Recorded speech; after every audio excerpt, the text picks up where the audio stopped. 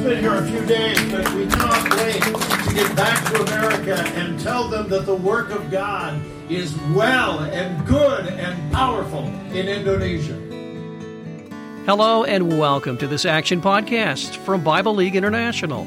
I'm your host, Michael Woolworth. For more than 80 years, Bible League International's mission has been to serve the under-resourced church with Bibles and training to transform lives worldwide through God's Word. More on that audio cut you heard in just a moment, but our Action Podcasts feature powerful stories of God's work around the world, taking you to the front lines of our global ministry and allowing you to see how your gifts and prayers help us realize our mission every day. At the end of this Action Podcast, we'll share how you can partner with the exciting ministry of Bible League International. Indonesia. It's the world's largest island nation located in Southeast Asia between the Indian and Pacific Oceans. Indonesia boasts 17,000 islands, including Java, Sumatra, Sulawesi, and others. It's also the most populous Muslim-majority country in the world with nearly 270 million people, and its citizens are required to declare their religious affiliation.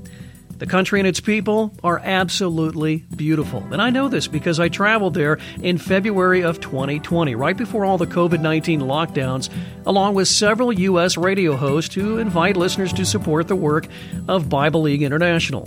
In fact, at the top of our podcast, you heard Bob Burney of WRFD Radio in Columbus, Ohio, share how excited he was to return to the U.S. with the stories of the gospel changing lives in Indonesia through the ministry of Bible League International.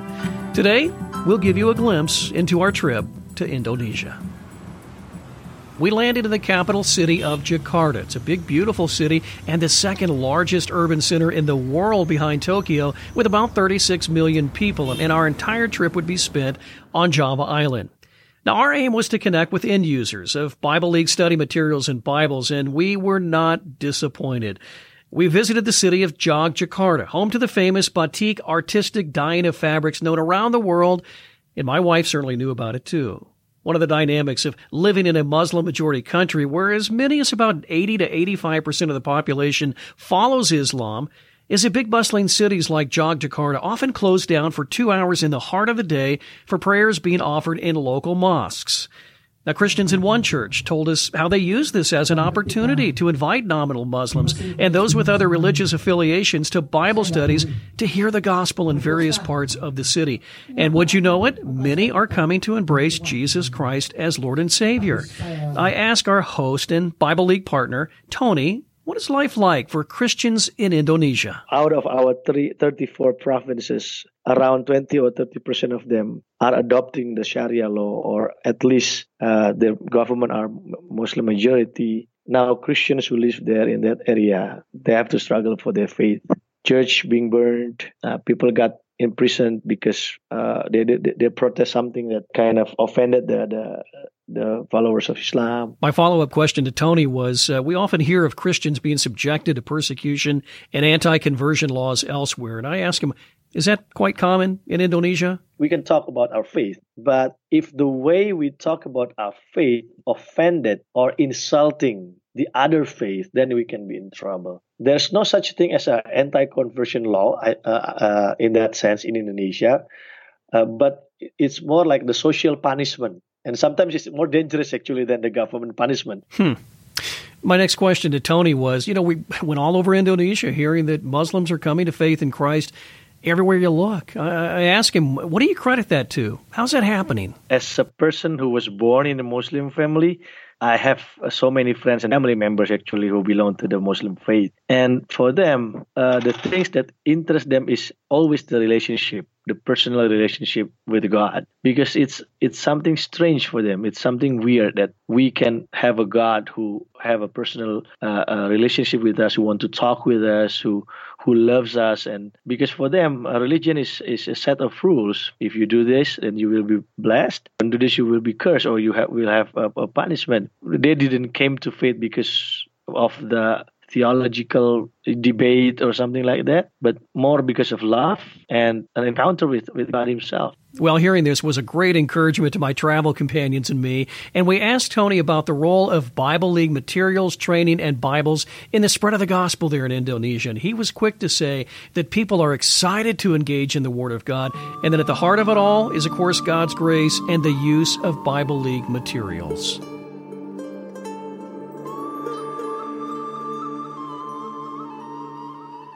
Well, a big bulk of our time in Indonesia was spent on planes, trains, and automobiles. We had the distinct pleasure of worshiping with about 100 Christians high atop a mountain off the Indian Ocean, celebrating the third anniversary as a congregation. Now, we found out that many had walked miles and miles to be there that day.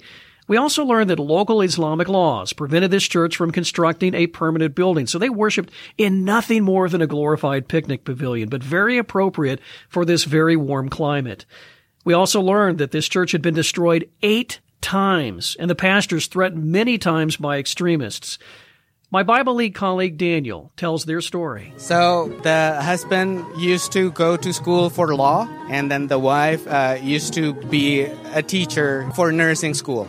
She had a breast cancer. The husband got a stroke. They pray, and then they got the vision from God that this is where you have to stop looking for what you're looking, and then start working as a mission person for God. They want people not to just go to church, but to really understand who Jesus is. That's why they started to go from house to house, door to door, introducing Jesus to people there. And then, they don't like it. Because they didn't like it, they started to throw bombs to the church.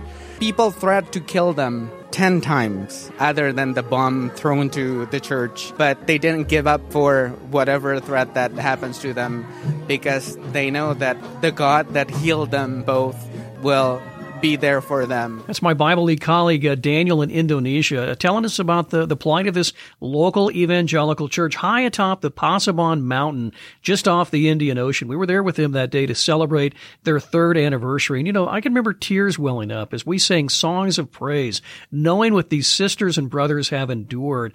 And, my travel companions, these radio hosts from the U.S., in the moment, I remember we stood there and we looked around just in amazement. We said to ourselves, this was no less of a church than what we worship in on Sunday mornings, at the corner of First and Main Streets in brick structures. It was absolutely an amazing experience. And, as I saw the growth in that church, we saw some Bibles, we saw materials that they've been using from Bible League. I could not help but think of you listeners, faithful supporters of Bible League who've given so sacrificially over the years to see that kind of growth in an evangelical church half a world away. We've just praised God and continued on with our trip.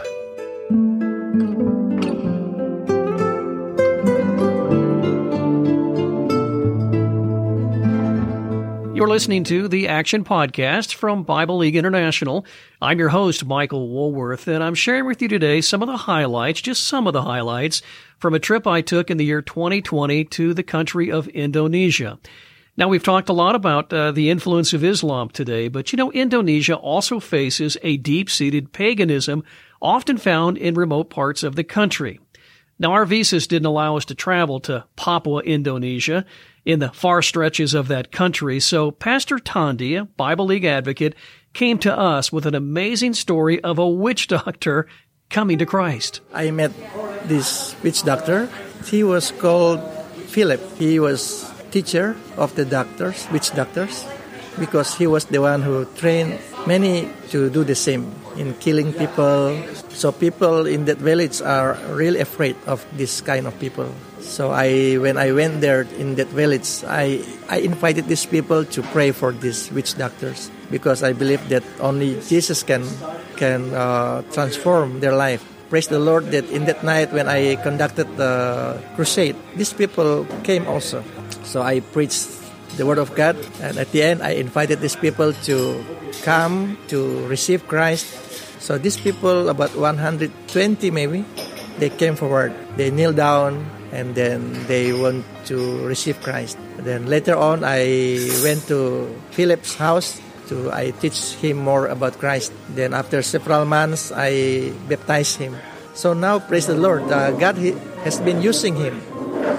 Every day, he and his wife pray for his people. And he really loved God. When people get sick, they call him to pray for them. So before, when people want to kill people, they invite him. But now, when they want to get healed, they invite him to pray for them. So I believe this is the work of Holy Spirit that transforms people's life, like Philip.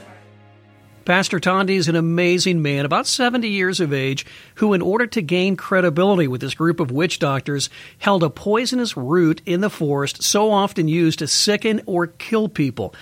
My God made this root, and he can protect me, Tandy proclaimed, and from there God used him to help unfold the gospel in this very remote part of Papua, Indonesia.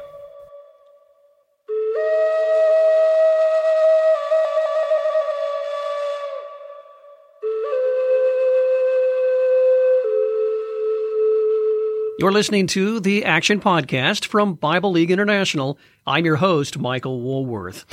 Near the end of our trip in Jakarta, we connected with a very delightful group of young men living in a ministry house. You see, many Indonesians from various islands elsewhere in the country come to the capital city to study at universities and colleges, and this ministry house gave them a sense of belonging. Many were fluent in English and their native language thanks to the Bible-based literacy program from Bible League. These men invited us to share a meal, then told us through testimonies and songs how engaging with God's Word has forever changed their lives. They were very talented musically, and my group and I, we called them the Papua Boys.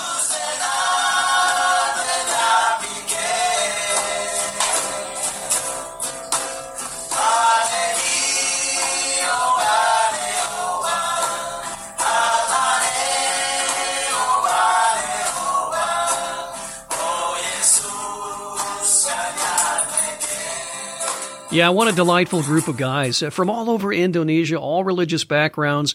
We met them toward the end of our trip in the capital city of Jakarta in a ministry house, and through testimonies and song, told us what Jesus Christ means to them as they journey together as brothers in the Lord. And, they were so talented musically, we dubbed them the Papua Boys. You can see why. Great music there.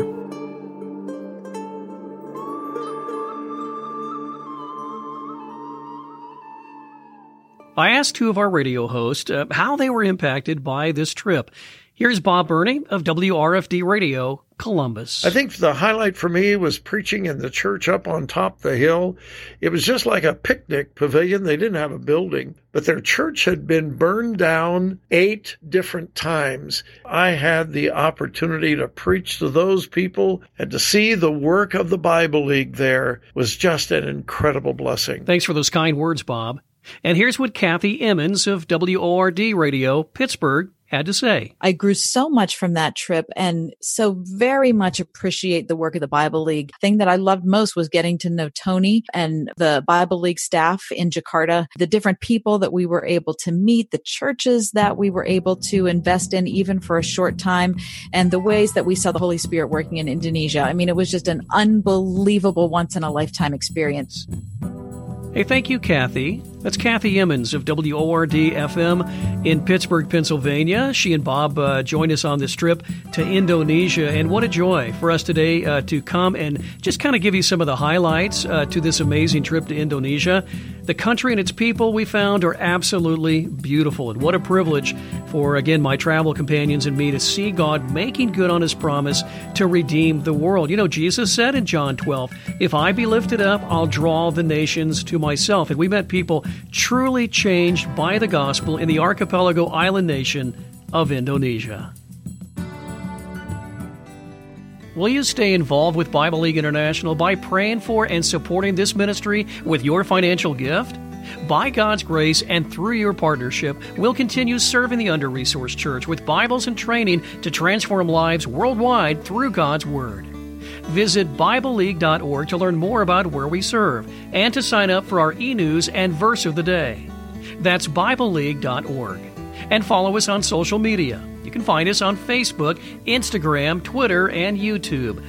Again, thanks for tuning in today. I'm Michael Woolworth for the Action Podcast.